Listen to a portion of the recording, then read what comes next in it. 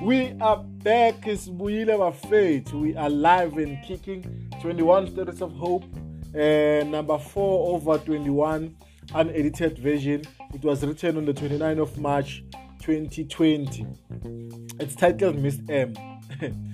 So, Miss M, she was one girl that, because people wanted me to elaborate further on Miss M, so let me elaborate on Miss M. Miss M, she was one girl that never said much. And she was the most beautiful girl amongst her circle of friends. The way she looked in her uniform, you would swear that it was designed for her. Miss M meet happy Eskela, high school time, light skinned she was, and she had the most beautiful eyes that caught my attention one Monday morning after a long assembly service. Now remember Eskela, we usually have assembly services where in the morning we meet as the whole school, and then we sing, and then there's announcement and stuff like that. How we started talking, it was weird because I had an erection during the assembly service, which happened most mornings for what, I don't know. Most gents, they cough, they know this thing, it happens in the morning, even in an assembly, you have this erection, you know. So when I looked at her, she was staring at the homeboy erection, and I had to try and explain to her that this thing happens most mornings.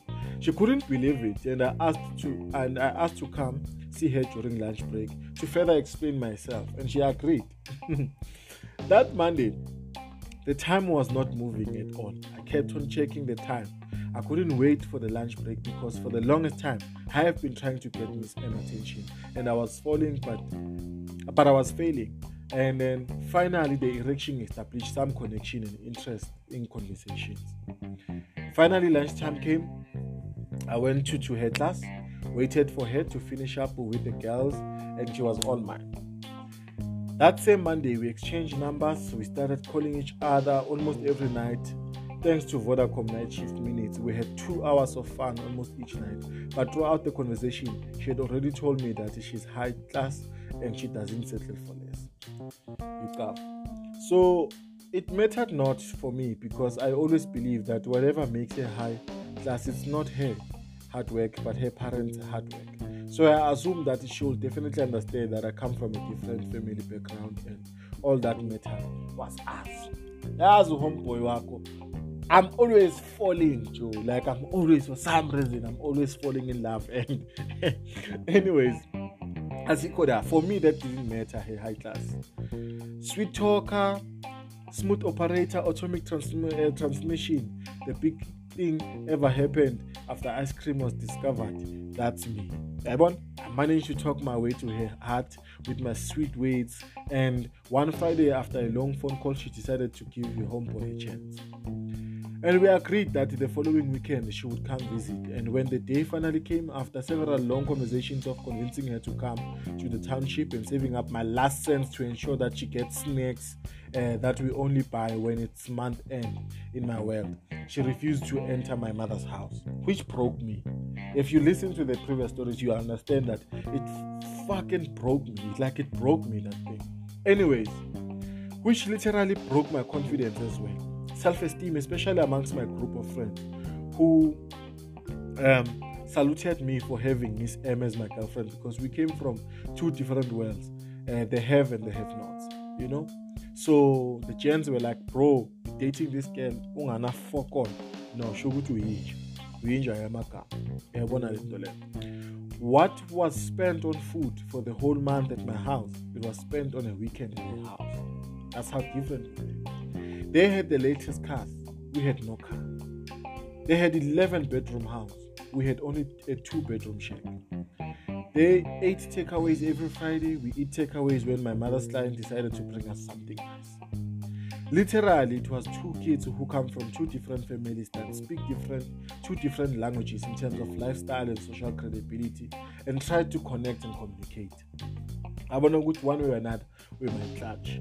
That's when I understood the term imali emalini. Money attracts money. Because the following week, Miss M was already flirting with one of my friends. who came from a well-financial background and was driving his own car in high school, and his uniform was same as ours, but his shirts were labels. Sikhuluma ngabo Pringile, abo Guess, abo Levi's. Yabona, we are wearing the same uniform, but yakamjida. You have those ones. My confidence was again attacked because amongst my friends, I was a failure, and amongst the other high school mates, I was a clown who had a girlfriend for a few weeks and it was taken by a friend. I made peace with it, not because I was weak, but because I understood that the language that Miss M understood was of high quality life, and that's the legacy her parents left for her. You understand? So I was even motivated more to push and complete my matric with distinction so that I can have what my parents couldn't have, so that my children will never be subjected to rejection over their parents' misfortune. What I've learned during the Miss M situation was that in this life, never expect people to understand your poverty while they never experience it, and never take offense when you meet a guy or girl who have high expectations in life, because we all come from different backgrounds. When we were approaching exam time, Miss M was hardly at school. When we checked with her friends, she was pregnant, and her parents were disappointed in her to a point where they didn't want her to be seen in public. And my friend who took Miss M away from me, he was denying the baby, and his parents also didn't approve of him being a father. So it also taught me that rich parents are sometimes controlling and putting pressure to their children to achieve like them and to live life in the way that will please them. And again, that's tricky for me. The friend of mine ended up being an addict. Miss M kept the baby and decided to drop it out. She dropped out. She didn't even finish matric. She's full-time with her aunt now and running her aunt's business. They both had dreams of their own. My friend, no Miss M. You understand? My friend will tell me how he wanted to study psychology. Miss M, she wanted to be a doctor, if I remember very well. So, for me, it's fine. I was rejected by you, Miss M, gents.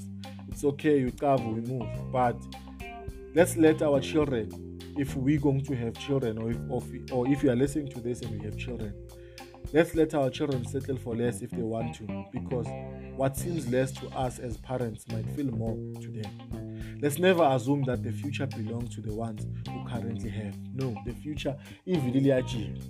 The ones who don't have today, tomorrow they might have. The future belongs to whoever who is willing to fight, work hard, and live full for their dreams to come true. So, this is life. Akekho umuntu ophethe imanual. Phila ngiphile bafethu. Danko, Mashilo B.